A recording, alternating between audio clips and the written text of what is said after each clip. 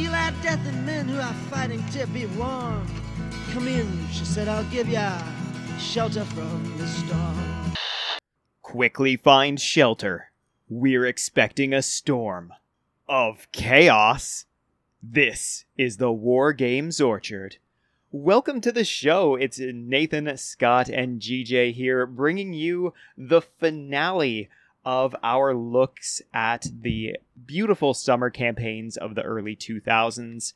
Starting off with Armageddon, the Albion campaign, the Eye of Terror, and now we come to the last, the biggest, the one, the only, the Storm of Chaos.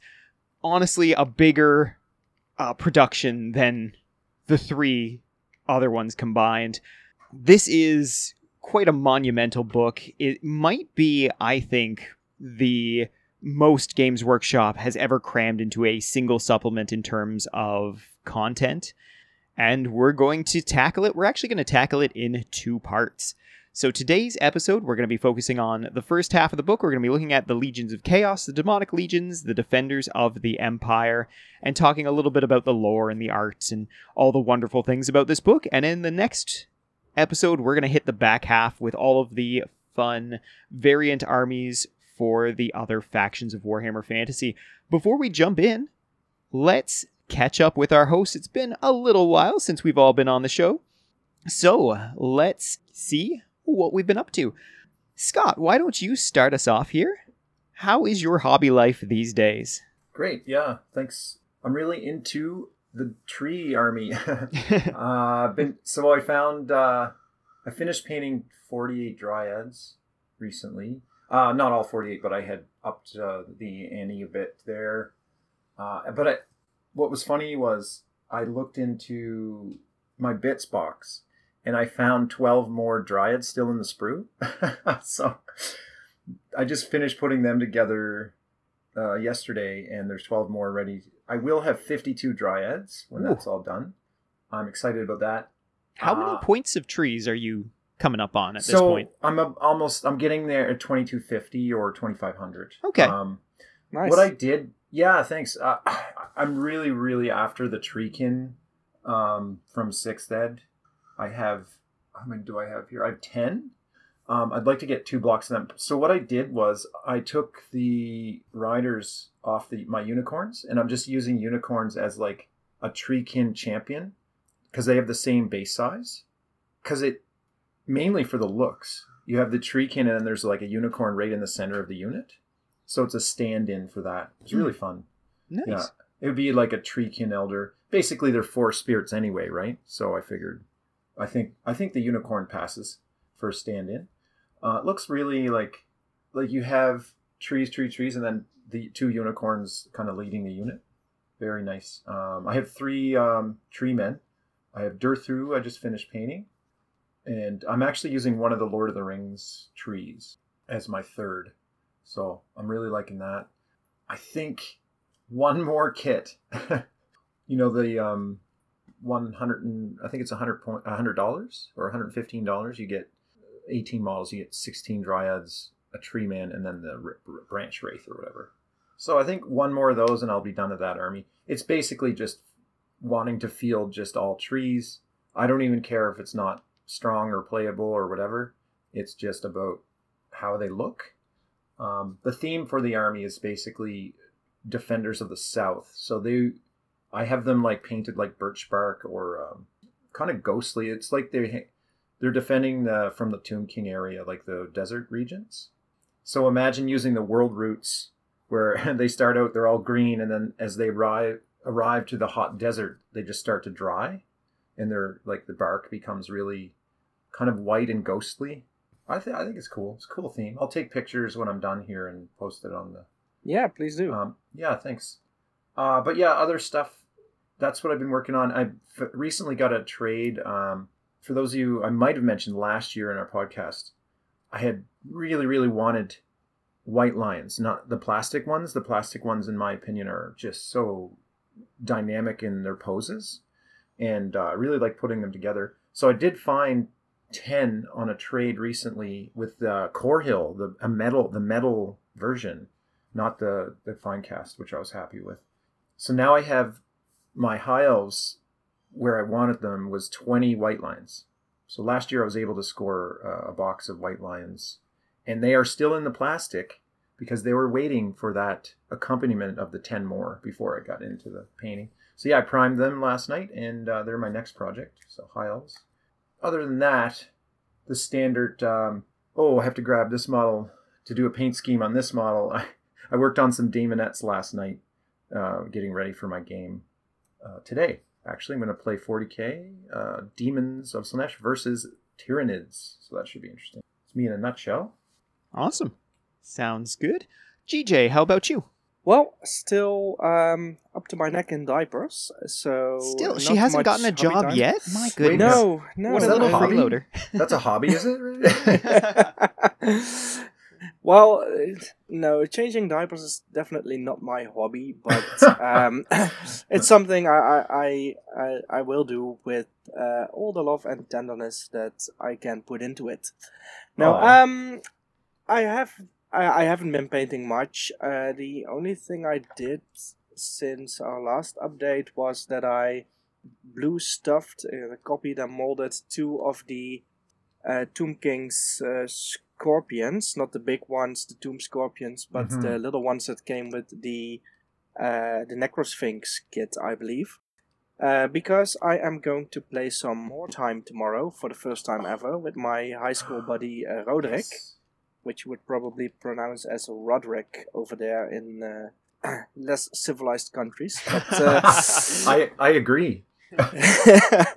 Yeah, so this is actually going to be my first time playing more time, and I was just looking at what warbands are there, what kind of models do I have painted. So I made 2 warbands. One is the Dwarf Treasure Hunters, and the other one is the Tomb Guardians. Both are not from the official rulebook, but they are, I believe, at least one of them is from Town Crier, so it's still official, and the other one might be as well. I'm not sure. All right, I think they're so we'll both just from cancel Town this. Crier, so. We're going to cancel the episode just so we can talk about your adventure into Mordheim. Well, he hasn't done it yet. I know, No, but I'm going to do it tomorrow. I'm one of those like backseat drivers where I'd be like, "Hey, this is good. Do that." the dwarves are just fantastic in Mordheim. So good. Good. Yeah. Glad I chose them then. No, I have absolutely no idea. I built some warbands, and I have no idea whether they are competitive or not. It's just me trying to basically get a hang of the game and how it's going to work, and I will probably learn a lot from all the mistakes I'm going to make. Yep, that's how it should be. Take what you want. Yeah. It should always be rule of cool in any game. Oh, yeah, definitely. Yeah. Yeah, I completely agree. Yeah, and other than that, I've also primed and started work on my Bretonian Foot Grill Knight champion. The guy with the hammer that's swinging it from behind his shoulder. That model's epic. It is, yeah. I was really glad to get my hands on that, and then when I got it, it had the wrong... it actually didn't have a shield with it. Oh, no. But then, I don't know if it was earlier or later, I got the Bretonian Pegasus Knight, the old metal one, the 5th edition one. And that actually had the shield for this Grill Knight champion included. So I do have him complete with the fitting shield. And I'm going to paint him up because I'm going to play at some point, haven't decided the date yet, the first scenario of the Circle of Blood campaign, 5th edition.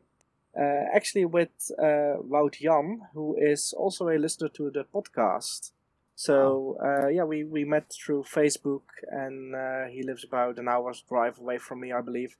So at some point we're going to meet up and try our armies. He's going to play Undead, and I'm going to get some Bretonians killed in a cemetery. Nice. That's proof of our very first episode. The name of it was Warhammer was about the friends we met along the way. Yeah, it is. Yeah, so how about you, Nathan? Well, I haven't actually picked up a model. Well, that's not true. I actually moved some around, but I haven't done anything with a model since the last episode, unfortunately. I've just been busy with getting ready for school. And as I mentioned on the last podcast, I ended up finding some work, and that's really exciting, but it's also going to eat up a little bit more of my time. So just kind of getting ready for that.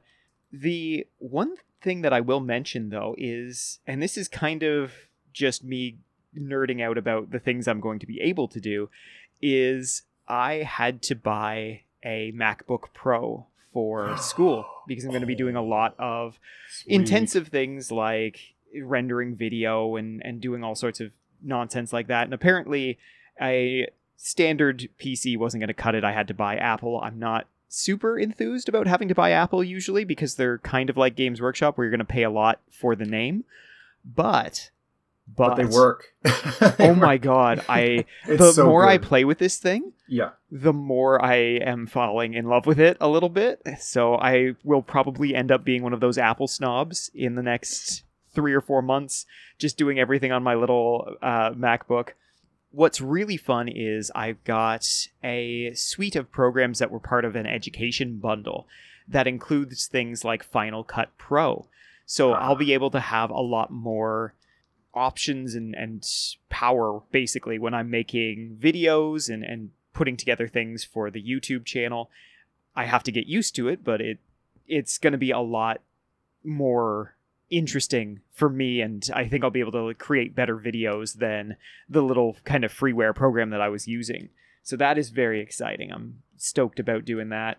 And that's definitely a hobby for sure. Yeah. That's great. Yeah. That's fantastic. I did film a little video this morning because I wanted to start playing around with Final Cut as soon as I could. So that is the sequel to my Let's Play on Rights of War.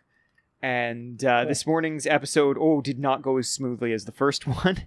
There had to be a bit of a mulligan because I got a lot of Eldar killed in the third scenario.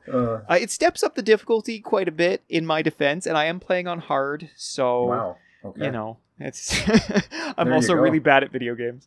So that's kind of what I've been up to. I'm excited, man. It's getting so close to school, and this is the time of year where I kind of feel like I'm. Remember when you were like going to a new school as a kid, like if you moved, or if you like moved up from like elementary school to middle school? That's kind of how I feel. It's really weird, even though I haven't been in a classroom since a long time ago, longer than I want to admit on this show. So it's true, man. It's a whole different social avenue, and it changes your kind of. The good news is you'll always get whatever nerves you have. You'll always get so much out of going to school. Oh yeah. It's just talking about it, studying. It puts it's good for your brain. Yeah, it's barely even nerves at this point. Like I'm impatient. I want to get it started. Right. That's good. Yeah, so I'm really looking forward to that. But for today, gentlemen, we have a big ol' topic here. There is some clouds moving in. I think we might get some precipitation.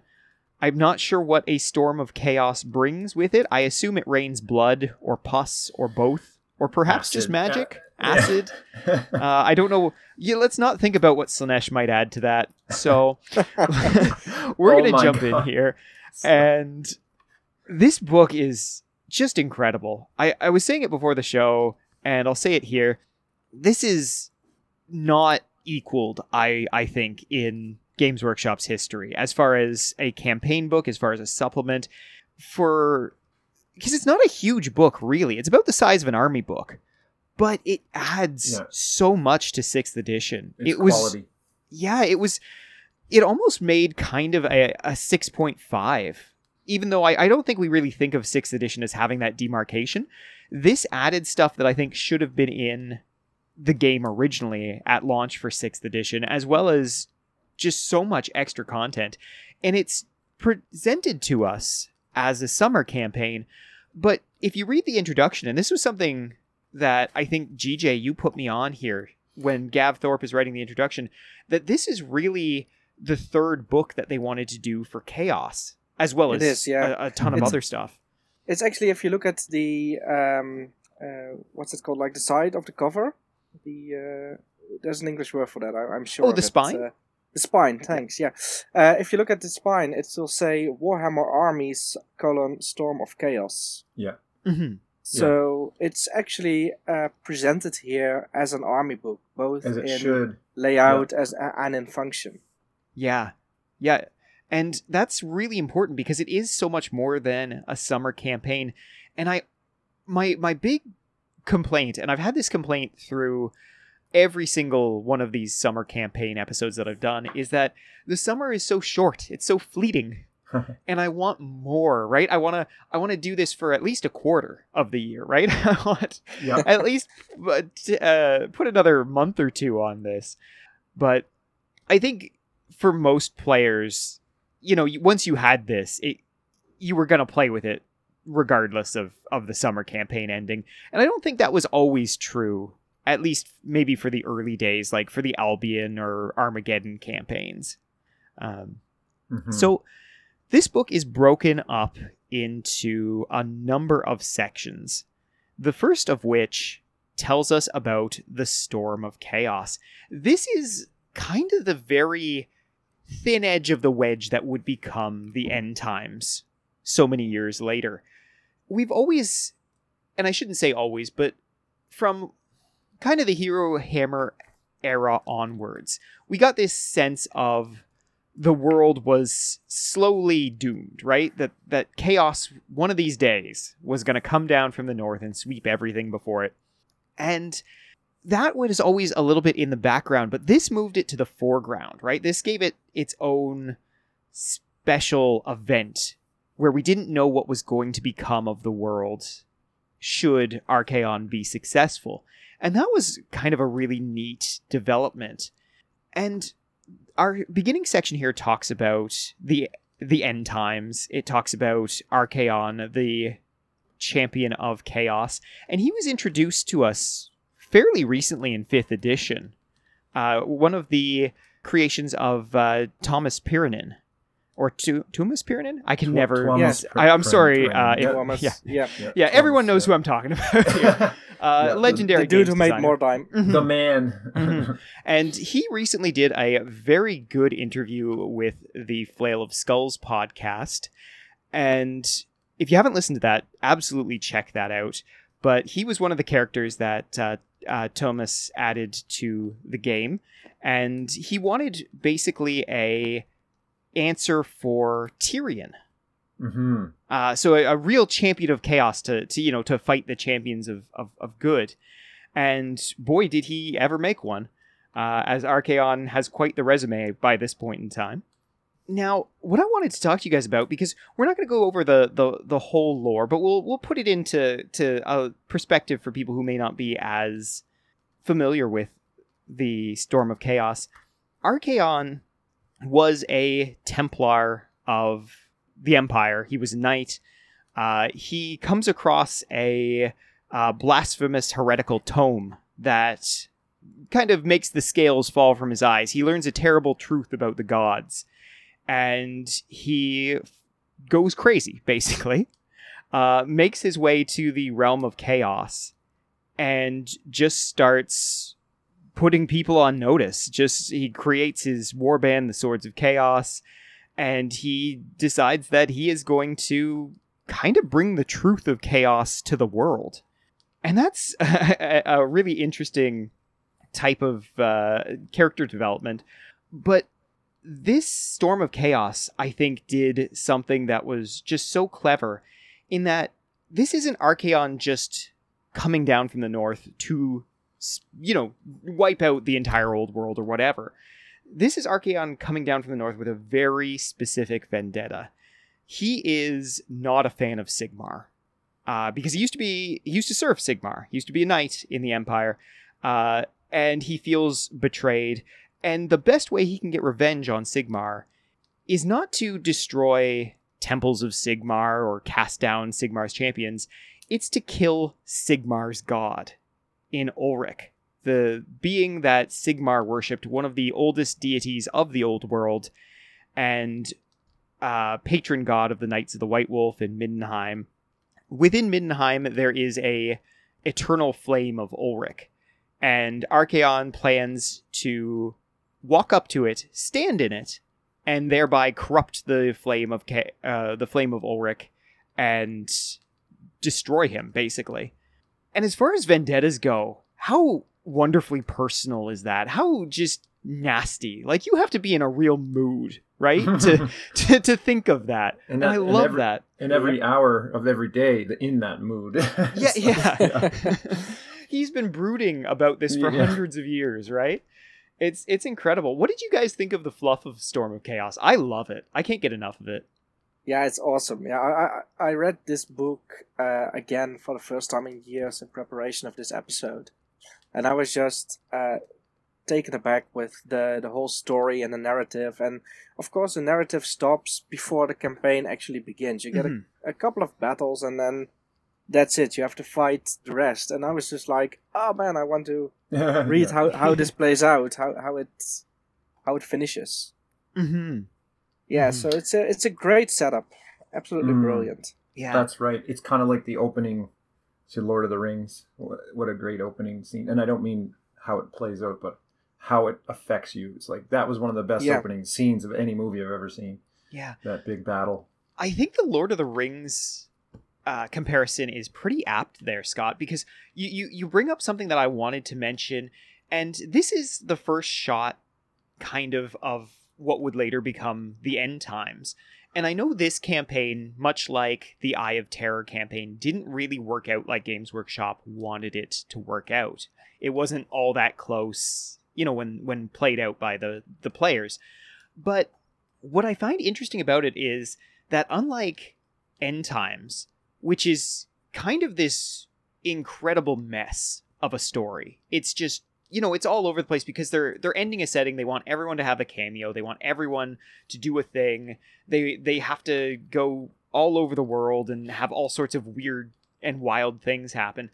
This is so beautifully focused down that I'm really, it makes for such a incredible story. So when you bring up the Lord of the Rings, there's so much that we just don't see in the Lord of the Rings. It's happening kind of off screen, but there's this whole War of the Ring happening. You see some of the most pivotal parts of it. And again, like this story, it focuses on the pivotal parts. We know that there's things going on. We know that there's wars happening all over the old world, in Ulthuan, in the new world. But this is giving us something to focus on, and by doing that, it made a much more enthralling story than I think that the End Times did, because the End Times was such a scattered, bloated beast of a thing. I do like that we get the section about the world engulfed to just set up the fact that, okay, I'm a Lizardmen player and you're a Dark Elf player. We are on the other side of the world, but hey, these things are maybe a little bit more connected, right? You with the cult of Slanesh, looking for artifacts of the Slan. I just like that they took the time and said, hey, you know what? You guys, you're not the main characters, but you're still important. Yeah. And that wasn't done well in almost any of the other summer campaigns that we've looked at. Even something that was in similar scope, like Eye of Terror. If you were not a Imperial, Chaos, or Eldar player, you didn't really feel like you had a place in that game, right? Makes like sense. Your orcs could be, mercenaries or whatever. They could just be causing trouble, and or you could count it. But but it just didn't feel like you had any real stake. And I'm glad that they took at least a little bit of the page space here to say, hey, important things are going on all over the world here. You should get out your guys and fight, basically. That's kind of interesting also, just on a general sense of between 40K and fantasy, why I think we are all drawn to fantasy lore more is because it's one world. It's easier to write about it with all these factions and races, where they're all sharing this one world and one fate, where 40K is like maybe the universe is the big world, but in a sense, you're right. It's it's nice to see that they wrote in every race, because I could have played Wood Elves and I would have been like, yeah, the Wood Elves have the lore of the world roots. They can show up anywhere, basically. Yeah. And some of the world roots die, and they need to. Maybe one of the missions would have been like restore the world roots south or north or whatever. So there's just so much, much going on that your brain goes like on overload. And this is obviously the Storm of Chaos is.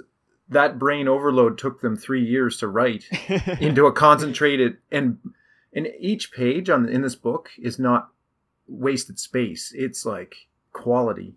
Mm-hmm. Mm-hmm. You know what? I'm glad you mentioned that, Scott. Let's take this early opportunity, because even in the first like 6 or 7 pages, we get some incredible art. Yes. Some of the best art of the era. Alex Boyd does the cover. We have Paul Danton, Dave Gallagher, he's a classic. Mm-hmm. Yeah, Ian Miller, all these guys. Like, everything in this book is beautiful. The Chaos Forces look terrifying in this book. And I think this was... The 6th edition Chaos book does a good job, but not quite to this level. Like, some of the Chaos spreads that we see in this look terrifying. They look like they're here to end the world. And that's wild. I'm more of a, Hero Hammer cartoony guy as far as my art goes. Yeah. But I've got so much time for this. Yeah, exactly, so much time. It's incredible, some of the things they put together. One still image shows you everything. On.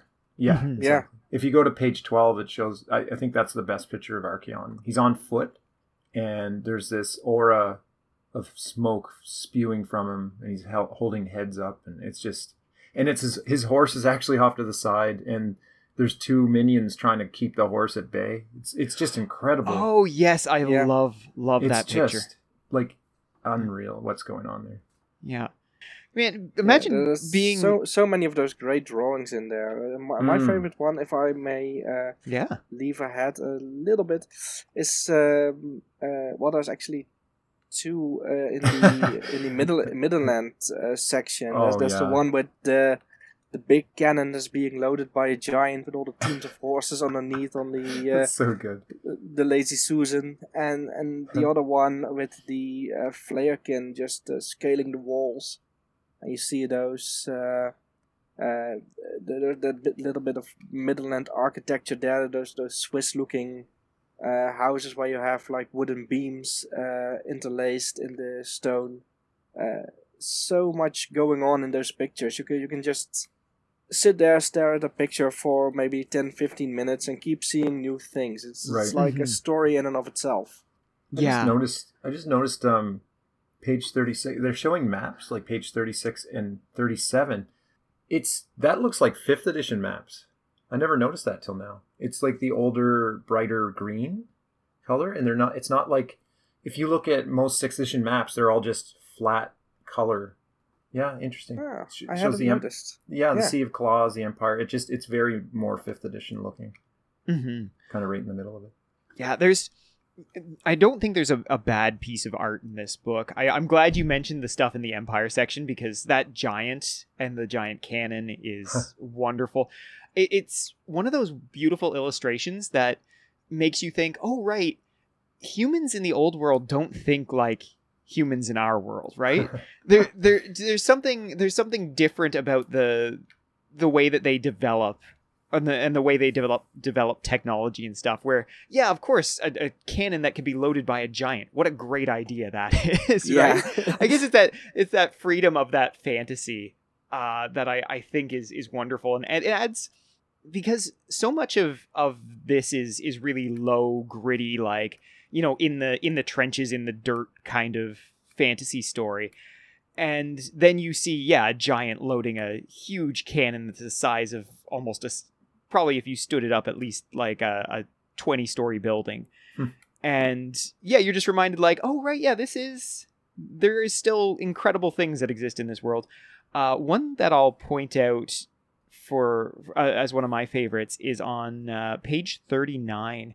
It's an Empire cannon battery, and it's about to be overrun by some very nasty looking Chaos Warriors. Looks like Marauders or something. Yeah, and Warriors. I love just this guy going at this Chaos Warrior with a stick in his torch, right? Like the He's stuff got- he was using to, Yeah. to load the cannon. And he is dead. Like Yeah. the Does he ever look moment tough, that though? flail descends, that man is dead, followed quickly by all of his friends. But there's something about that desperation Yeah. in it, and it's dark and it's beautiful. The darkness and the grimness, you can see him just like, he gets knocked down and the Chaos Warrior is just about to like decapitate him, and then he spits in his face or something. Yeah, that's exactly what it would be, right? Like Yeah.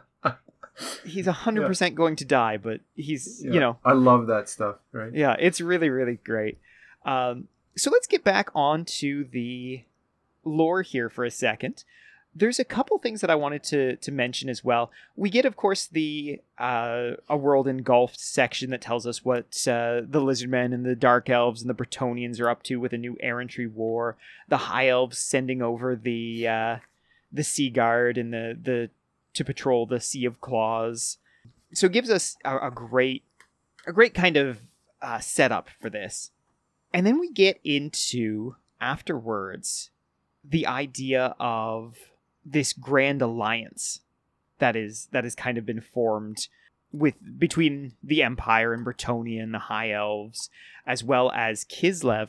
But Kislev is a very interesting nation in this scenario because Kislev kind of gets bypassed, which is really interesting. We get the fall of Erengrad before we even start the campaign.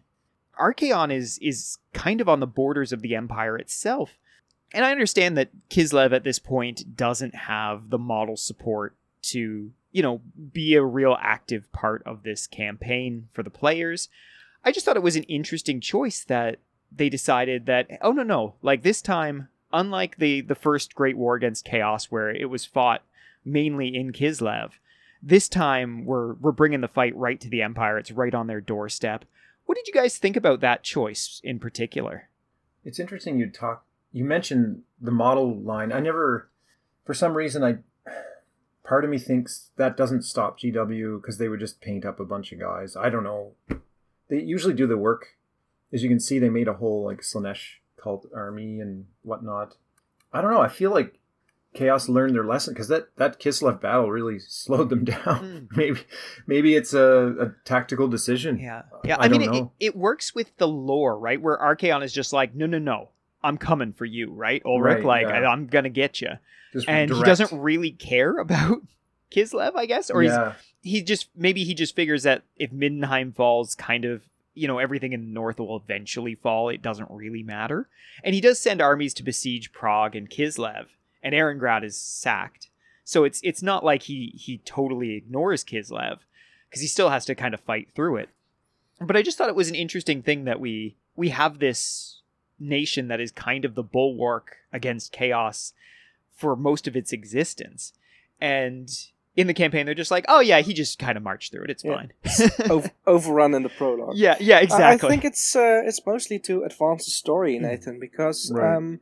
I think Kislev this Kislev supplement was released in 2003. So they should have had all those models back then for Kislev. Oh, you're right. That was before this, wasn't it? Mm-hmm. Yeah, I was thinking it was afterwards, but you're right. So they did have at least like their allied contingent stuff. Yeah. That's really interesting. Yeah, it must have just made more sense to the plot to probably have them there. to just up the threat to the Empire by starting the campaign with Archaon already inside or on the borders of the Empire, just needing to march a little bit further to Middenheim. Yeah, I guess the question is, do we think it's an inconsistency or intentional, I guess?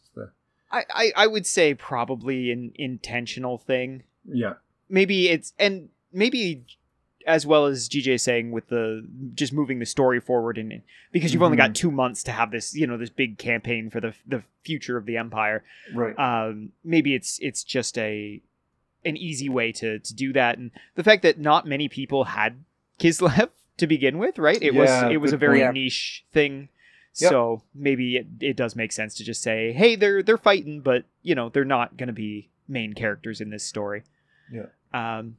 So one of the things that we get, as we move into the first section, which is Legions of Chaos, we actually get a little bit more lore for this campaign, as well as a little map of how the Chaos Invasion is split.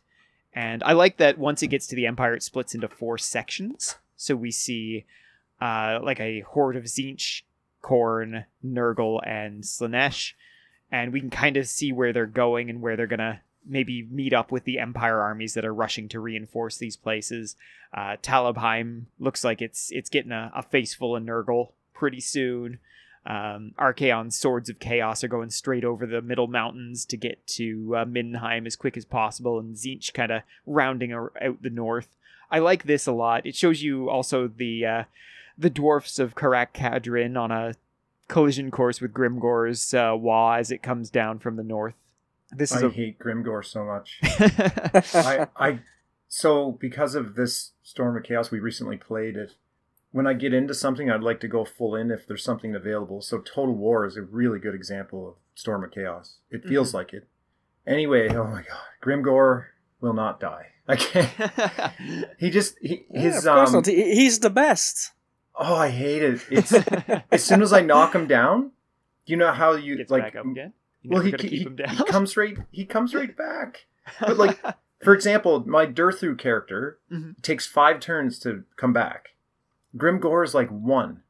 Ooh. And it's driving me insane. I can't beat him. Oh. Yeah. He's chaos, and like meanwhile, Archaon End Times is actually on the way towards us. And I'm just hoping, like, please take out Grimgor and Archaon. Please take out Grimgor. Okay, I need one problem to solve another problem, please. Yeah. Because he just got Wurzog. Oh, okay. As an ally, and they're coming from the south, and it's just, I'm going crazy. Love it. It feels like the Storm of Chaos for sure. Yeah. This little section on Legions of Chaos here kind of fills in the story of Archaon, and this is a story that is told in pretty much every subsequent Warriors of Chaos book, both in 7th edition and 8th edition, so it's not really something we have to go over here. He goes around, he collects the treasures of the gods, and does a bunch of stuff until he gets crowned as the Ever-Chosen by Be'lakor, who is very sore about it. And yeah, it's alright, he's got a new model now. So. It is a great story. If you haven't read it, do read it. Archaon, and I give him a lot of crap because he did blow up the world that I love, but he is a very well-developed and interesting character. One thing that I wanted to talk to you about before we get to the actual Archaon's Legion list itself was, I think, the first part of the book that kind of made me my jaw drop when I read it, and that was Volkmar's challenge. I love this it's kind of a little aside story that you can look at. Volkmar gets together an army that marches north to kind of try and cut the head off the beast before it invades the Empire. He tries to kill Archaon, and he goes up with his war altar, and he's got an army of flagellants and kind of religious fanatics. And Archaon just kind of single hits Volton and destroys him, kills his war altar, and destroys his army. And that was quite a thing to just drop on us as we were going through this book. Just, oh, hey, you know that very famous character from the Empire that you know and love? Yeah, we just flat out killed him.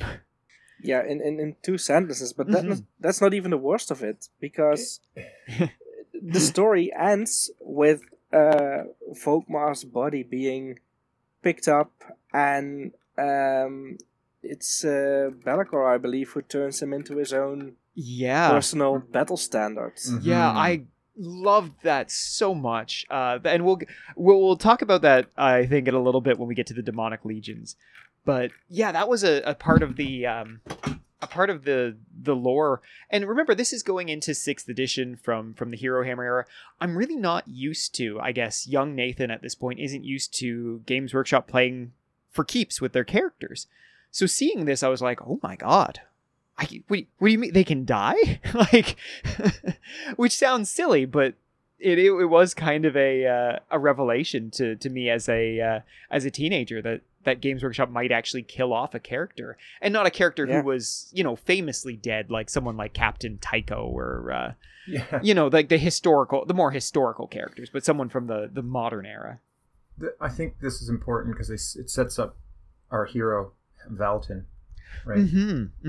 Yeah, and I really want to talk about Valton when we get. If you can one hit this guy, who's going to stand in the way? So it sets up this. It sets up the excitement a bit more, the intensity and the drama. That's the word, drama. And it does make Archaon look like a very credible threat. Yeah, exactly. So, the lore section for the Legions talks about Archaon's champions as well, they're all quite cool. There's some great actual models that kind of became Chaos Lords, and were sold for quite a few years afterwards. Except for the Khorne guy, Haragoth, the Bloodied One, who was a conversion from about 4 or 5 different kits, but still looked pretty cool.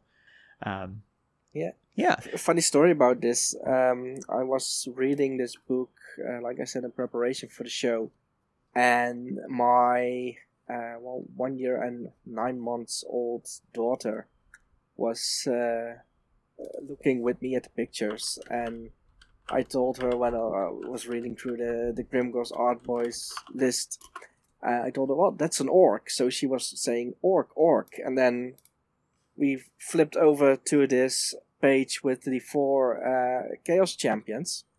And she pointed at those, and she also said orc. So I told my wife that, and I told her, Lizzie said, these look like orcs. And then my wife, she looks at this picture and she says in all seriousness, yeah, of course, they look exactly the same, all those miniatures. Oh no! And I was like, no, what are you doing to me? Oh, I'm so sorry, GJ. That must have been hard. That is brutal. I've accepted my fate. I could just see you like hang your head and walk in the other room slowly, quietly. Like, yeah. I'll go change this diaper now. Yeah. It's just the real victory here is my kid recognizing orcs. Yeah, that is a victory. You can't. That's amazing. Yeah, you can't downplay that. That's important. They all look the same. Oh my god, that's traumatic. Okay. Let's move on here to the very first set of rules that we get. Vardek Krom, Herald of Archaon. This guy is a lot of fun. He is a little bit better Chaos Lord, kind of a Chaos Lord +1, which is already a very impressive stat line. But I guess what I always found interesting about Krom, and I played him until his unfortunate demise in our Storm of Chaos campaign. What a great story that was. Executed by treacherous, evil, nasty elves. And he's kind of a bargain, honestly, for what he gives you. He's 230 points. He doesn't have a single magic item. But what he does is he has some cool special rules. Specifically, his Way of the Warrior, which is really cool. You can choose between basically an offensive and defensive stance. In one, he uses 2 hand weapons, and in the other, he uses a hand weapon and a shield. So you can have a very good save, or you can have 6 attacks. I usually chose 6 attacks because he's a whirlwind of death. This guy. Oh, he did some terrible things to a Slayer regiment. Just chopped them to bits. Nice. And what is really cool about this special rule is it also allows you to nullify your opponent's weapons. So anytime that you're fighting against a character with a magical weapon, it becomes a mundane version of that weapon instead. And then it's kind of just a straight up you versus that character. And Krom is a better Chaos Lord. He's going to win 9 out of 10 fights, from what I found playing this campaign. He was an absolute joy to use as a character, and I apologize, Krom. I didn't mean to get you killed. It just kind of happened. But his body count was off the charts. I think he is an incredible character, and he's a lot of fun to play. He is suspiciously cheap and you think, like, you look at him and you're just like, oh, he's got nothing magical. Doesn't need it. He will just beat anyone straight up. I love him. Just love him. He's the point. His points value should be. I think a lot of the characters in 6 needed a bit of a reduction. Like some of them need to be revisited because you're paying like a lot of points sometimes for a character that will die fast. Mm-hmm. So yeah, I mean, he might be on the cheap, but at the same time, I'm like, I'd like to see it. I'd like to see that happen. Yeah. You know, well, it's a chaos thing too, right? Yeah, the great thing about running like Crom's army as part of the Legions of Chaos was I knew I was taking Crom as my lord, and we were doing 2,000 points. So I was just taking a single lord. Mm-hmm. What that meant, though, was that I had a lot of points that I wasn't spending on characters, and that was actually really nice. I had a horde in games that felt and played like an actual horde. There was cool. None of the games where I was outnumbered, which is such a nice change, right? Yeah. Like I did take a lot of Marauders to boost my numbers, but I also got a lot of, really good Chaos Warriors and Chaos Knights. And yeah. I like your army a lot because it feels right for Crom, like Marauders, and they just be following him around. Oh yeah, so yeah. Can't wait to fight. He is great. As Archaon's lieutenant, he is wonderful. He's a bit of a simple character, right? There's not much to his lore. He was a big warlord in his own right, and then he met Archaon and realized that like Archaon was 10 times cooler than him. So he was like, okay, I'm going to be your herald. I'm going to, I'm going to lead this army in your name. And he goes around and does that. And yeah, I just think he's a solid character all around. I think he's one of the best in this book. Yeah. Yeah, and he's got a great model too. He does. Looks really super threatening. Cool. That's a model that I'm going to seek out at some point and Wait find. A second. I'm just looking at the image of him. He's facing off against Grimgor.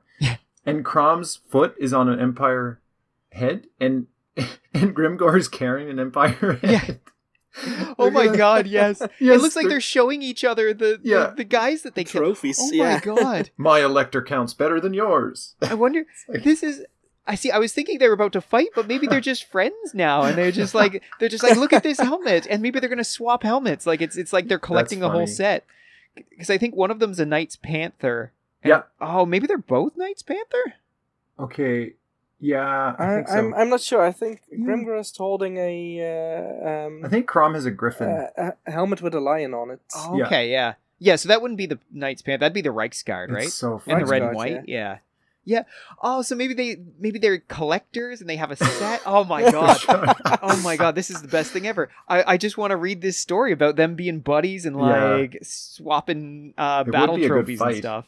That would be a good fight, eh? Yeah. Well, they fought to a standstill after 5 hours, except Grimgor's army fled, so he had to leave. Yeah. And he was very upset about it. Yeah. He had to make up a story about why he was still undefeated. That's it, yeah. So cool. All right. Next up, the Hell Cannon of Chaos. What an icon this thing is. This is what I think of when I think Storm of Chaos as far as models go. Models that were released around it. This thing is beautiful, and I should take a moment to make a special shout out here. And this is one of Scott's old buddies and a great friend of the show now. Maybe the show's best friend, honestly. And his name is Justin. And he is a listener. I believe he was telling me that he's in Ontario right now. Yeah. Is that right? Yeah. We're hoping you'll move back this way. I was like, move back here, man. Yeah. He's like, I'm trying.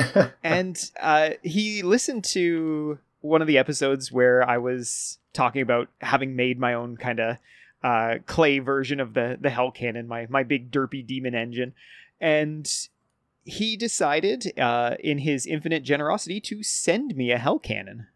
And that is incredibly generous. So thank you so much, Justin. Scott's got it now. Awesome. And allegedly he is going to drop it off at some point. Today, actually. Oh my goodness. Okay. Yeah. No, it's mostly that I haven't really been around all that much. But yeah, so a huge thank you, Justin. That is so wonderful, so generous. I know how expensive this model is on the secondary market, and you are a king amongst men for just being like, hey, you can have this. I'm not using it. So a big thank you there. But let's talk about the Hell Cannon and just how much fun this thing is. Man, if Crom was the MVP of my horde, I think the Hell Cannon was like my favorite thing in the horde because it always did something, even when it was eating my own guys. It was always it was just always getting stuff done. This thing, firstly, toughness 7 with 6 wounds. Oof. Is an absolute beastly profile. No one even tried to kill this thing because they were just like, No. It's not gonna die. 270 points though. So all of those points that I saved by taking Crom, they all kind of went on this thing. However, worth every penny in my estimation. When it works, and it'll work more than you think, it just picks up almost entire units at a time. It's terrifying. Yeah. It's basically a stone thrower, except that anything that is under the template at all takes a strength 10 hit. So it is a much better stone thrower. Oof. But honestly, even better than that is the fact that you can re-roll the scatter die. Mm-hmm. So it is so much more accurate. And it just terrifies people. And for good reason, because it doesn't care how strong or how tough your unit is. It will pick it up. It does D6 wounds. It's terrifying. And I think easily the most maybe powerful war machine of its era. Definitely in 6th edition, right? I can't think of anything more powerful than this. Yeah, the only thing... The power is different to compare, but it's still powerful, is the Goblin Hewer. It's very, very strong. That's funny. I never think of the Goblin Hewer when I'm thinking of good war machines from this era. It's incredibly good. I'm going to say pound for pound, they're probably equal. You can get a lot of... The only thing is that you can always kill something with your cannon, whereas the Hewer needs ranks. Mm. It's more specific, but it is deadly. Right. Gotcha. Yeah, this is one of those things where I think it was a needed addition to Warriors of Chaos, or specifically, I guess, the Hordes of Chaos 6th ed book. And just because the army in itself has such anemic shooting, right? There's marauders who can throw javelins or axes. Axes, yeah. Yeah. Yeah. That's about it. There's really I do not enjoy a lot of good throwing axe, but the cannon... And the cannon's lore is fantastic with Chaos Dwarves. That's so cool. Yeah. Great way to bring Chaos Dwarves back into the mix and modernize their look for 6th edition. And they were actually the only Chaos Dwarves all the way up until 8th edition when the Tamarkan book hit. Mm-hmm. Yeah, that's it. And you can see where they influenced the Forge World Chaos Dwarves that would come later. Yeah. Which is really nice. I love that Chaos Dwarf with the shovel. It's like one side is a spade and then the other side is just like a jabby knife thing. Everything about them looks cruel and nasty. And that's exactly how Chaos Dwarves should always be.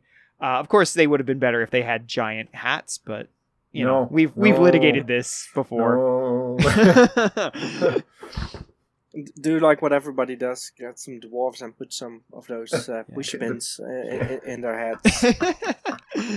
Oh man, I hope that guy never listens to this podcast. We brought this up 5 times now. Greg would appreciate this podcast, but I'm sorry I didn't like your push pins, Greg. He is an amazing conversionist. He converts so much stuff. He's working on an old Gene Stealer called Army, or a Gene Stealer Army, and it's brilliant. Anyway. But yeah, the pushpin hats didn't do it for me, buddy. It is a very innovative idea. Yeah. The Hell Cannon, though, I guess what I love about it most is just the fact that it gives you another threat for your Hordes of Chaos. Yeah. Something else for your opponent to think about. A nice big piece of artillery. It's a real set piece, a real, something that draws the eye and just looks beautiful. Yeah, great unit. Take a look, by the way, at those what's written right beneath these stat lines. 0 to 1 Hell Cannon of Chaos may be taken in a Mortal Chaos army counting as 2 rare choices. Yeah. You know what? And then let your eye wander to the bottom of that page, where there's a picture of a battery of 3 hell cannons all firing simultaneously. Yeah, that's a good point, team, DJ. Team game, bro. Team game. Yeah. Yeah. What we don't know is that those are all 3 hell cannons. Like, there's just the 3 of them. That's it. Yeah. Yeah, that's a good point. I actually never noticed that it was 2 rare choices. It was the only rare choice I think I took, so it wasn't like I was breaking the rules or anything. Then. But it, don't you have access to 3 in 2000? Yeah. No, 2, I believe. Oh, is it just 2? Oh, okay. Wow. Well, I'm glad that it was the only rare choice that I took. Yeah, cool. That's it might differ per army, but no, it's the same. You're right. Yeah. All right. Then we get into the Archaon's Horde list. This is a subsect of the Hordes of Chaos with the demons removed because, well, we would come to the demons later on. And these guys are kind of exactly what you would think. It's all the mortal human followers of Chaos, but we do get the new units thrown in there, the Flayerkin, which we'll come to, the Hell Cannon, and of course the characters, so Archaon and Crom. And this was a fun list to choose from for myself personally, but I did feel that a little bit of the lack of, I would have loved to have just thrown in, some beastmen or some demons as something kind of a palate cleanser, right? Just something to make it a little bit more interesting, a little bit more diverse. I love the horde aspect of it, though. It does look really good on the tabletop. The only thing I didn't use at some point were the Flayerkin. And that was just because the campaign didn't go on long enough for me to make models for them, and they were the least kind of interesting. Not the least interesting, but just they would have been the most work to make, I guess. Yeah, for sure. Yeah. And they're basically siege equipment. Mm-hmm. That's the other thing. They're kind of limited use if you're not playing a siege game. The only thing that I didn't like about this army was that, you couldn't include demons or beasts of chaos. Everything else I loved. Also, it gave you a real benefit to taking big, meaty units. In that if you take Marauders in 25 or more, you get a free standard bearer. So that's what I did with all of my Marauder regiments. They were all 25. You actually get a free command, I should say. And Warriors of Chaos numbering 16 or more, you get that free command. So it's all these little efficiencies that help you get more out of the army. I'm actually thinking, Nathan, that's something we could do for the Orchard. Oh, yeah? Well, because if you lose those banners to your opponent, they get 100 points. Mm-hmm. So I think I like the idea of that free reduction for a certain amount of numbers. Yeah, that's something to think about, certainly. Yeah, this was definitely done, I think, to... definitely, I think. Those two don't go together. I think this was done to encourage people to take large blocks and actually have that horde feel. It's called our Chaos Horde for a reason. Yeah, exactly. Yeah.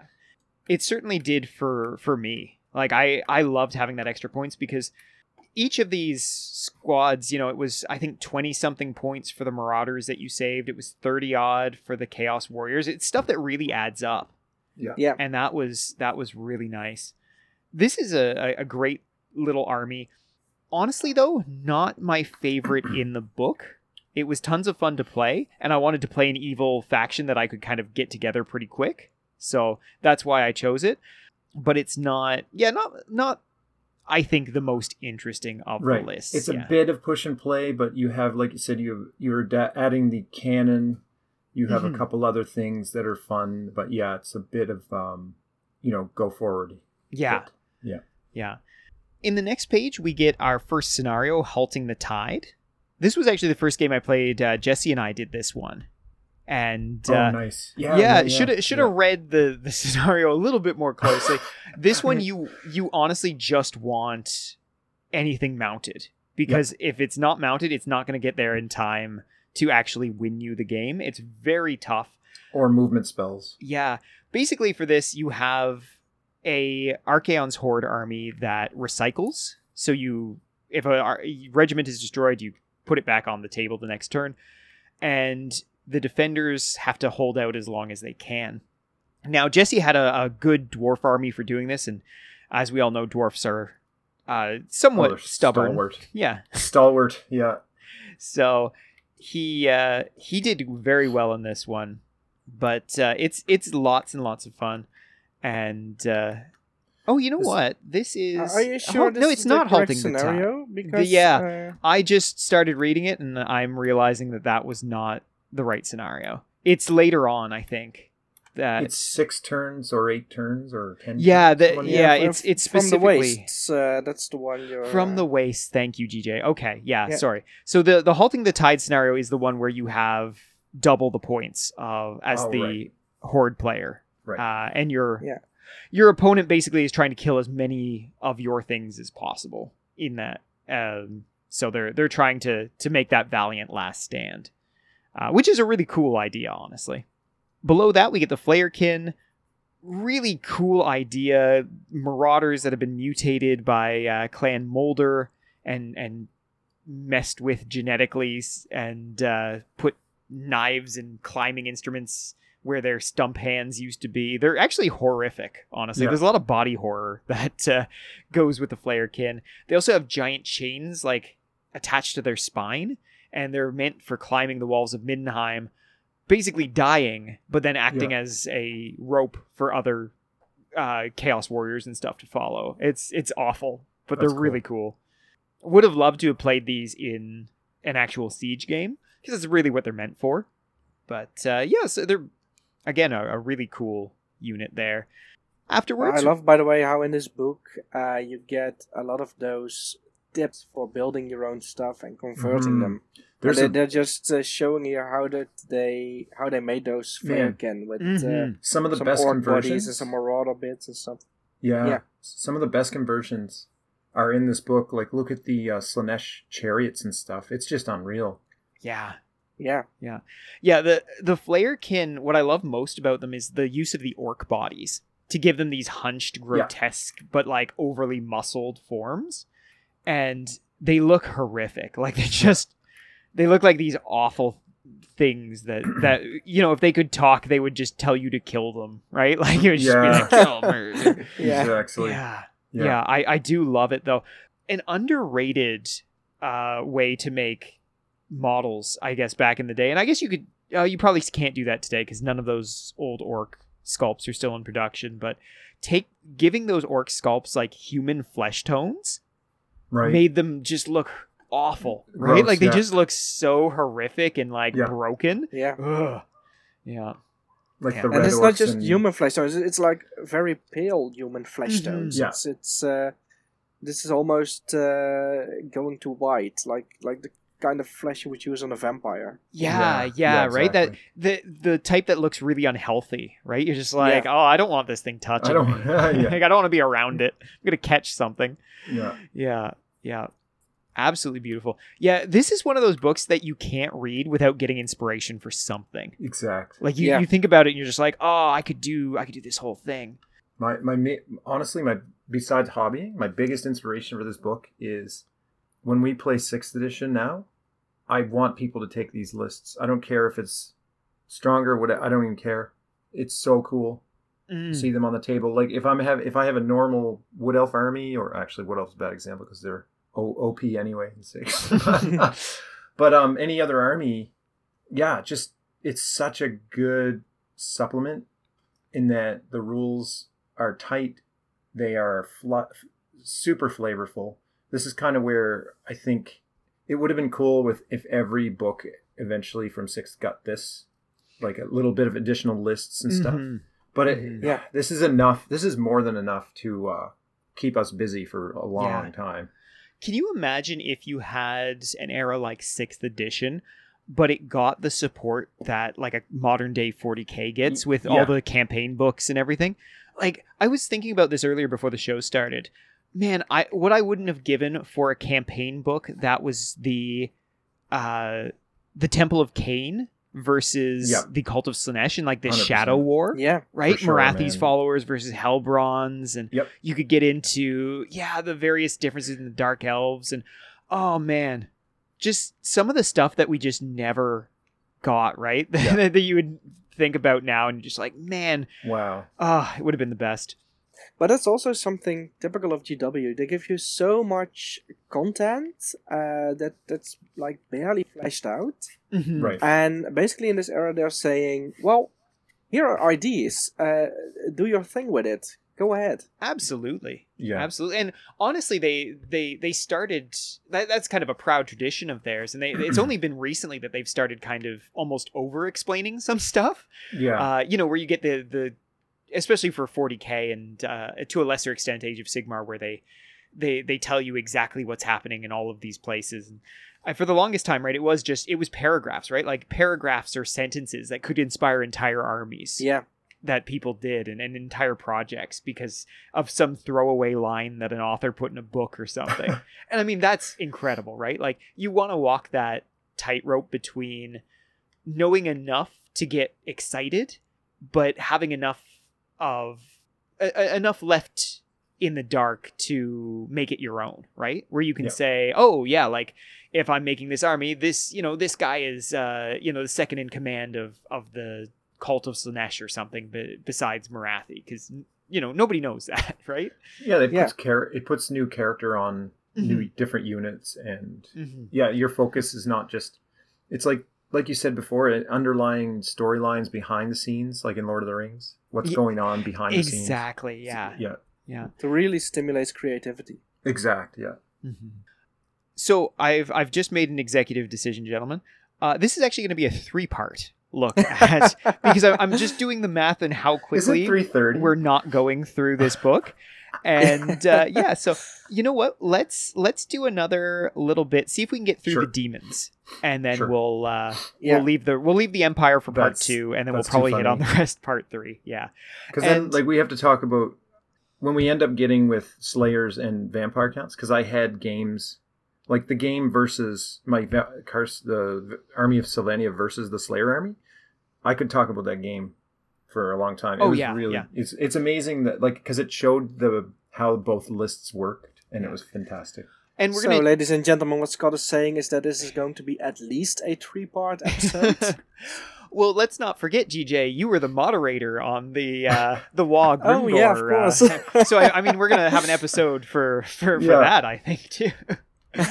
It's incredible though, because this is what I'm saying about this supplement is that for the other 3 campaigns of this golden era, I felt like I was able to at least give a good synopsis and take the audience through what was in their books for the most part in a single episode. Yeah. And then when I was going through this one again, I was just like, I don't know if I can do this. Like, just in general, there's just so much here. We have a lot of it's incredible freedom of speech in our podcast. We do, yes. We do. And I appreciate that the most about it. Yeah. So, next up, we get the story of the fall of Erengrad. And the one thing I'm going to say about kind of Kislev and Erengrad, and this little vignette is quite good. It gives you an idea of how the city fell. If you're really interested, you get really into the lore around Storm of Chaos. The 3rd edition of Warhammer Fantasy Roleplay, that was the Fantasy Flight Games era. Mm-hmm. It took place post Storm of Chaos. So it was in this specific kind of multiverse of the Warhammer world. So Games Workshop really ignored Storm of Chaos once it was done. And by about 7th edition, they kind of removed a lot of the references to it. But Fantasy Flight Games kind of continued on the story. So if you want to see what does a rebuilding Erengrad look like after the war, you can kind of find those in the various supplements. And it's really cool. I did, when I did my episode on Kislev, I went deep into those books and found a lot of really cool things and just and a much kind of longer version of the fall of Erengrad and how it went down from kind of a military perspective and everything, and people trying to get out of the city, and just so if you're looking for that kind of thing, if you're looking for that kind of depth, 3rd edition Warhammer Fantasy Roleplay is your place for kind of finding out what happened after the Storm of Chaos. That's good to know, actually. Yeah. Really good to know. Thank you. All right, boys. Our best boy Be'lakor shows up here.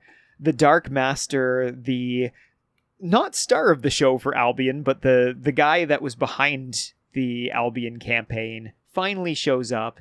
He is the first Demon Prince of Chaos, and he's a little bitter about this whole thing. So bitter, in fact, he has his own magic lore. Yeah, he can't even use regular magic lore. He only uses his own special magic lore. So cool. I love Be'lakor so much. I love Be'lakor because he is so bitter. He's one of those characters that he's so salty all the time. Yeah. That it's really endearing. He's the demonic salt mine. But he can't catch a break either, really. Like, because the Chaos Gods created him, and then immediately were like, oh, no, this was a mistake. Right? It wasn't his fault. You know, he was the first being that they imbued with their power. They all imbued him with a little bit of power, and then none of them could control him because he was imbued with all of their power. And so then they were just like, oh, okay, no, we're going to have our own demon princes from now on, but you can go be away from us. Like, they just don't want him around. The poor guy. Oh, God, I love Be'lakor so much. Yeah. So this is our demon army, and this is, I argue, the most important army in this book because it fixes what was a big issue with 6th edition in that demons really got neutered between 5th and 6th. They lost a ton of options. They lost a lot of flavor and a lot of interesting units and a lot of interesting options.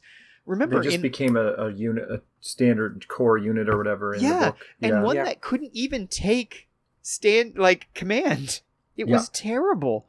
So the demonic legions go some way in repairing that and making them into a proper army for 6th edition. This is quite a list. This contains a ton of new units, and I like the fact that they fixed up a little bit of the stuff in Hordes of Chaos to make them a bit better. So for the demonic special rules, their instability rules stayed the same, but they get a +1 to their leadership value. So it kind of helped that a little bit. Also, their demonic aura got increased to a 5-up ward save. Again, a nice little bump there. Perfect example of them hitting the demons with a giant Nerf bat and realizing, oh crap, that was too much. We hit them a little too hard. That was just a regular bat. Oh god, they're bleeding from the head. Yeah, and it gives them back standard bearers, which is really nice. It's what should have been done from the start. And that's the example of what I was saying earlier about if you play games with me, you are free to use this list. I'm not going to be like, no, you have to use the Hordes of Chaos rules, like, because it's not. I don't like to limit what you want to do. Mm-hmm. And this book just opened up. If the old world sucks, this is what I'm playing. Like, yeah, absolutely. Yeah, it's so good. Yeah.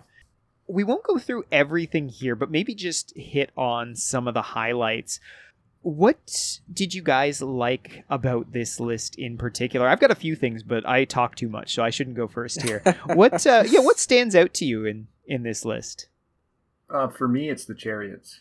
Good choice. I just you're adding a whole new unit and a way of playing because chariots are like that missile. And then you have screamers. It's not being pulled by a horse or a cold one anymore. You got screamers. You have the Slaanesh seekers and the speed, right, from a seeker. And then you have the Nurgle one, the plague bearers. It's like they each have their own personality because of the god, the patron god, but also how it plays is so how you think they should play.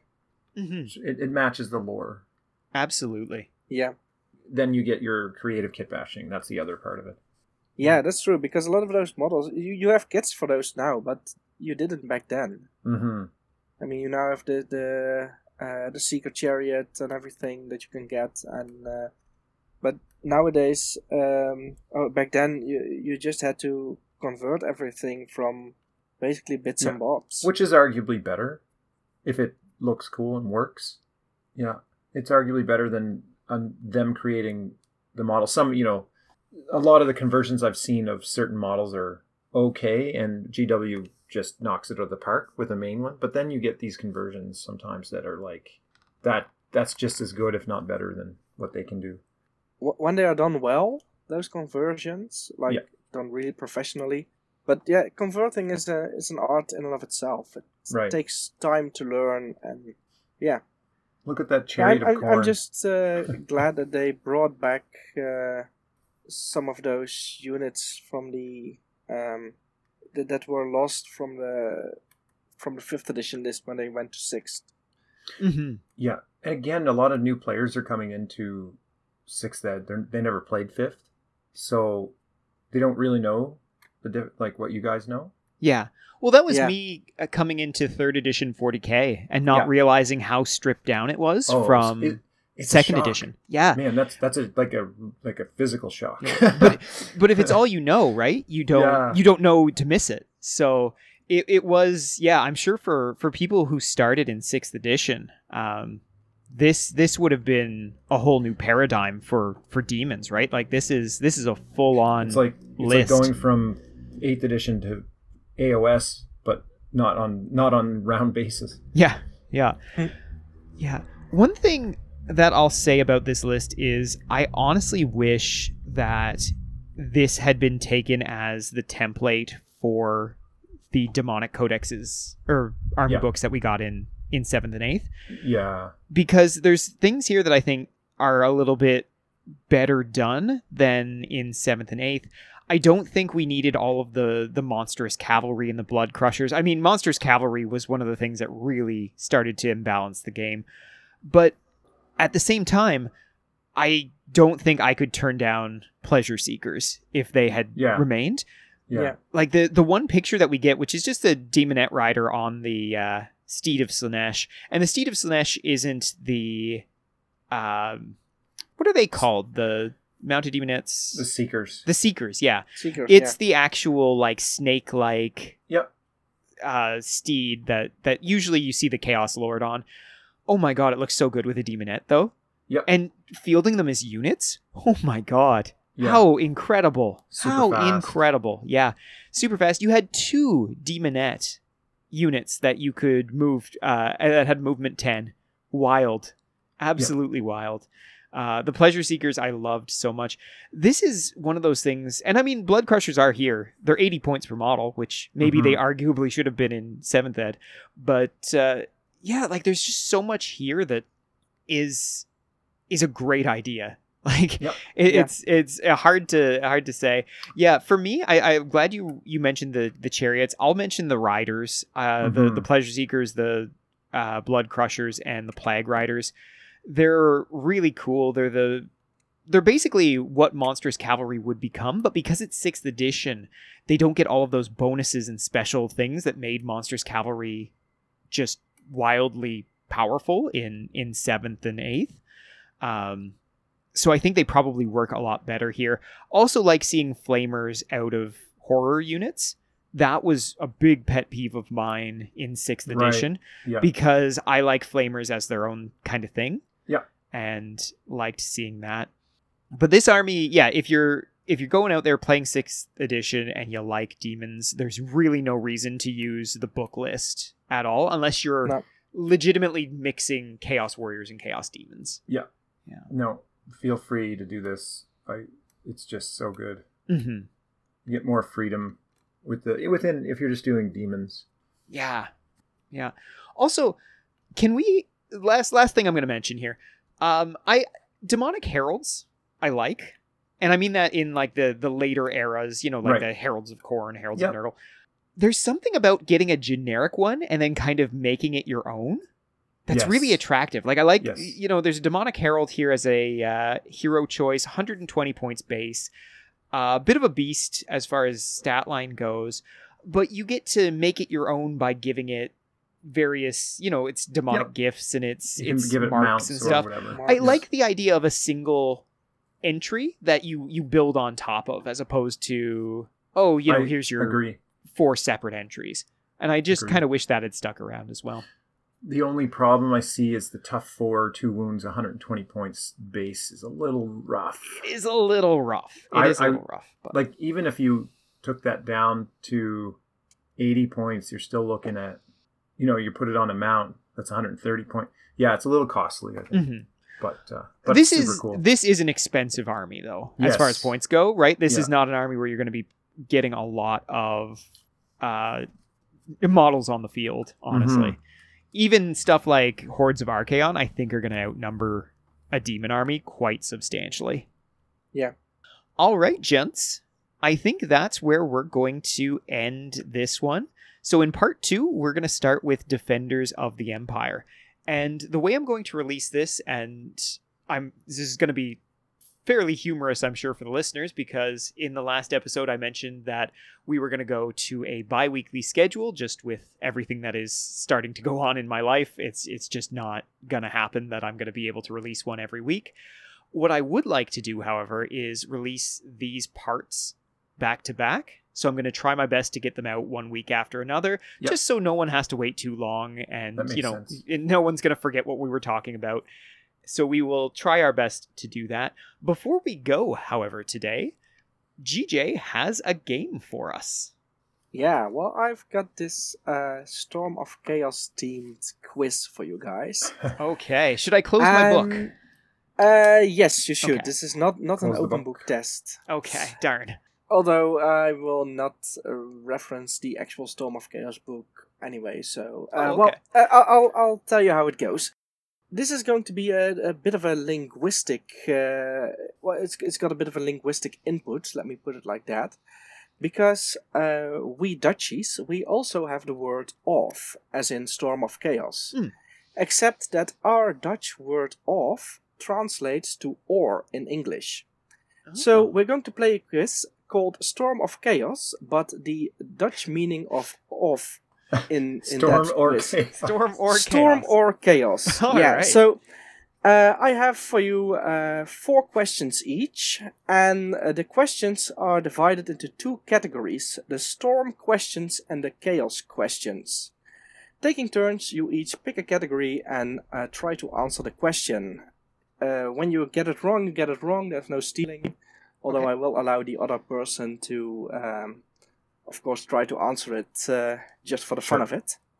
So, and I have a tiebreaker at the end should the score be tied. All right. I have no idea who went first last time. I think we rolled a die. We probably did. Can you do it again? Allegedly. Don't you have like a sachet of dice? I'm somewhere. going to Google and telling it to roll a d6 for me. All right. I rolled a 4. Roll the 4. Okay. All right. Roll. Oh, I got a 3. Okay. A Stupid 3. Google. All right. Scott, I'm going to start with you. Storm All right. or chaos? Let's try chaos. All right. Question 1 for the chaos category. 2 3rd edition and 1 5th edition book share this title. Realm of Chaos. Excellent. Yes. 1 point for Scott. All right. Was 4th edition's just Warhammer Armies Chaos? Yeah, it was, I Okay. believe. Let Okay. me get up here real quick. I'm Warhammer I'm Armies glad. Chaos. Okay, I'm glad I didn't get that question because that would have broken me entirely. Because I was just like, oh man, I don't remember if 4th edition like- was also. But yeah, Sometimes absorbing all the information doesn't, it doesn't stick help with you. Yeah, No. That's why we have the internet. We just look it up again, right? yeah. Yeah. All Nathan. right. Ooh. Storm or chaos? Storm or chaos? Okay. Well, we've seen chaos, so I gotta say storm. See what we get. All right. This is the name of Eltharion's griffin. Oh. Oh. I forget. Yeah, you and me both. I had it, and then I was like, no, that's the Karl Franz's Griffin. I thought that was an easy one. I Is just it read this friggin' story. Is it Stormwing? It is. Oh, Nice. okay. Yeah. Okay. Yeah, I was gonna say excellent. Stormclaw, but yeah, Stormwing.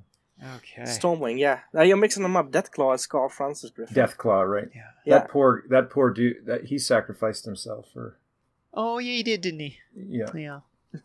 What Scott, about that back to lazy Imperial Dragon? He never did a thing, did he?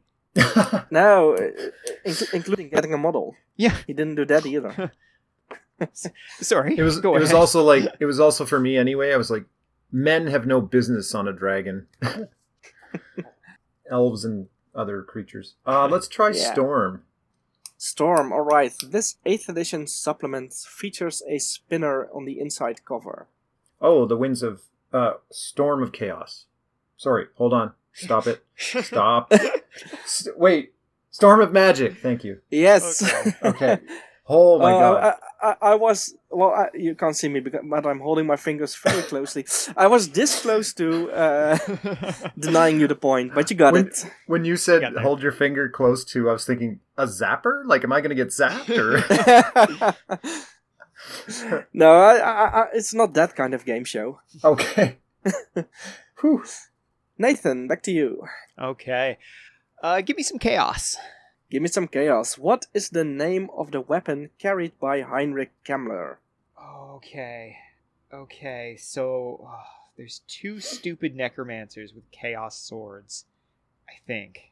And one of them's Dieter Helsnitch, and one of them's Heinrich Kemmler. I think Kemmler's is the Chaos Tombblade. You think correctly. Okay. Ooh. Because I We're believe... 2 for 2 here. Yeah, Nice. I think Helsnitch has a Chaos Runeblade? Might be. Might be. I have to No, look it that's up. okay. This is my own insanity. Mhm. Also, glad to see my boy Heinrich back on the show. I was hoping you'd pick this question. Scott, Storm or Chaos? Let's do Chaos. What was the name of the event in which Asavar Kull played a pivotal role? The event was... No.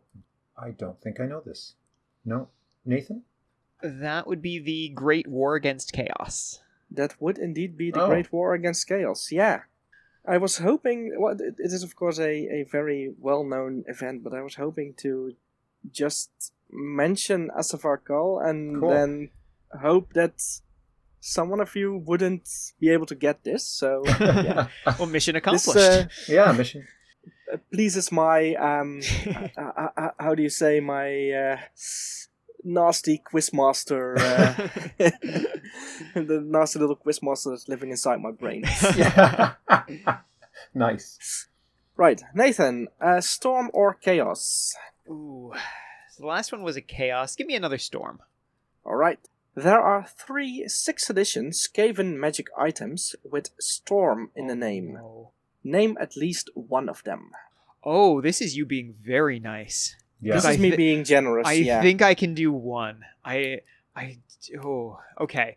So, believe Ikit Claw, his magic weapon is called Stormbringer? Or Storm Demon. Storm Demon, not Stormbringer. So Storm Demon. Let me just see if I can come up with another one. So Storm... Storm Demon is correct, by the way. Oh, okay, yeah. good. Who is Oh, and Stormbringer? I was referring to the generic magic items, not the special character magic items. Okay. I didn't make that clear, but Okay. But still Skaven items, right? Not... yeah, okay. Skaven generic magic items for 6th edition. Ooh. There's a was it a... No, that's like a war... Oh man, I'm drawing a blank on any other ones. Scott, do you remember any of the... I'm trying to remember what Stormbringer was. Oh. I'm still stuck on remembering Yes. that. Is it an Empire thing? It might be. Yeah. Wasn't there a Storm Cannon? No, it wasn't that. It was I was thinking maybe like a Warp Storm Warp charm. Storm. I don't know. I don't know. Yeah, almost. There's the Warp Storm Scroll. Warp Storm Okay. Scroll. Okay. Right. It has And something with Warp Storm the in it. Skaven also got the Storm Banner. The Storm. Banner. Oh, okay. Right. Oh, that's where the Storm Banner ended up. Right. Yeah. Yeah. Okay. Neat. Very cool. I was actually looking through... Storm Banner. Yeah. That's right. They divided it up from 5th Ed. Who got what? Yeah. Alright. 2 more questions remaining. One for Storm and one for Chaos. All right. Scott, Let me try Storm. what is the full name of the 8th edition Tomb King's spell number 6? That is a strength 4 magical vortex that's cast on a 15+. You're the meanest person in the world. I'm sorry, that is not correct. Well, it is correct, but it's not the answer. Vortex. Oh my god, I hate this because or Emery and I were going over the spells with fine detail last year. Yeah, we were debating on this one. So it's the 4th spell, did you say? The 6th spell. Oh, it's the last one. Yeah. It's a magical Oh my vortex God. with strength 4 hits. Yeah. Well, we know storm is in the name somewhere there. It's like... Do you think it'd have Well- sand in the name? So it's like, It Tomb could. King's sandstorm. Yeah. It's like Altex Storm of... I can't remember. I'm Storm of angry bees. It is a very nasty question. I'm a Tomb Yeah. Kings player, and I wouldn't have known this by No, heart. it's all so, good. I don't. Unless Nathan knows. Oh no, I'm just gonna make up stupid names, so just Yeah. go for it. Yeah. Well, it's actually Sakmet's Incantation of the Skull Storm. Oh my god. Not even close. Yeah. You gave me I a was million years. And I was access closer for to a the spell with storm in it, and this one was the. I was the first one closer I came to making across. up the name Ahmed nerd. Yeah. All right. Well, Alright. we have one question left, but the score is already 3-2 for Nathan. So, Okay. Nathan, do you want to answer this last question, or Yeah, do you yeah, let's- maybe I mean, if want it's- to give it to Scott and see if you can get it tied? Oh, and... yes, let's do Go that. for I the want to see what the tiebreaker. tiebreaker would be. So yeah, I will abdicate this question. That Very doesn't make any generous sense. of you. Yeah, wrong word, but you know what I mean. All right, Scott. Nathan's giving you another chance here. All The right. last chaos question, and I really hope you know this. Which Warhammer Armies book has the subtitle An Armies Book of Malevolent Intent? And I want to hear the full name and the edition that it's from. my god! I have no clue. Oh, I had this. Are we looking at 4th edition? What is it? No, he wants to know Well, the edition I- and the yeah. book name. Yeah. So what chaos? Oh, army like I would book? have to say which edition it comes from. Yeah. Ah. And what the name of the book is. Oh god, no clue. Oh my god! Which one is it? Oh, this is It's this okay. is You so can, good. you can do the tiebreaker anyway. Yeah, well, can I? if you have time, we'll take do a it. guess? Yeah, sure. I'm gonna say it was. I feel like it was a 7th edition, and I feel like it was either warriors or demons. I almost want to say demons. Well, the one that I had in mind was 6th edition Hordes of Chaos. Oh, was it just Hordes of Chaos? Oh my Really? god! Really? Okay, Wow. I'd seen that And- recently, but for some reason But my head was thinking demons. It is indeed also the subtitle I just realized of the 7th edition Warriors of Chaos book. There you go. And maybe a I mean, few I was still more, wrong. But so- yeah, I'm not neat. sure if it's in the Demons book, but Yeah, Let me check real probably quick. just warriors. Yeah, probably Cool. Warriors. Yeah. cool. Demons doesn't have a subtitle. All right, yeah. Yeah, so, hit us with um, that tiebreaker just for fun. Yeah. Yeah. Alright, just for fun then. The tiebreaker, this is also related to Storm of Chaos, of course. Because you cannot have a Storm of Chaos without the Winds of Magic. hmm Taking turns, name either one of the Winds of Magic, the College of Magic, or one of the corresponding 8 lores. So I want the name of the Wind of Magic, the order of the Imperial College, or the lore of the spells. Oh my god. Okay. So we have 24 answers here, and Wow. you just have to guess one each in time. The first one to Okay. draw a blank or to name a wind or lore that has already been mentioned loses. Oh, this is a good memory one. Okay. Nice. Yeah. Okay. Scott, do you want to go first? So we have lore, college, and And the name of actual the wind. spell. Yeah. the name of the wind. Yeah. Okay. Yeah. So, and I'd have to name all 3. No, just one. Okay. But you can name either of the 3, and that will give you a so I point, believe and then we'll there's go into the the next one. wind of death. Is that Shayesh? You're going for the wind already. Yeah, excellent. Shaish is correct. Great. Okay. So I will go for its opposite in Hish. The Ish is yeah. also correct. Right. You're going for the difficult ones first. I thought Well, you would those- go for lores and orders. Yeah. Scott, you're up again. I guess the college. Actually, I'll just head up an easy one. Let's do what was that? I'm just gonna throw something out there. Is it the colleges are called the Order of? Is that right? Yeah, the order. Yeah. Okay. The Order of. Oh, I don't want to get it wrong, so I'm just gonna go with Just one sec here. The lore. Let's just do the lore of beasts. Lore of beasts is correct. It's yes. just a simple one. All right. Let's make this super confusing and start off by going with one in all three. So I will say the Jade Order. There you go. The Jade Order is also there. All right. Scott, back to you. Damn, it's really bugging me that I can't remember the name of the Order of the Metal Magic. It was the Order of Gold, I think. But I'll do... let's just do the Lore of Shadows. Lore of Shadow is correct. I will go with the Bright Order. Nice. The Bright Order is also correct. That's from the Light. So I'll just say the Lore of Light. Lore of Light is there. We get in... How many of the silly made-up names do I remember for the actual winds? There is the Wind of Chaman. There is. I believe is... I don't even remember which one it is. I'm just remembering the name.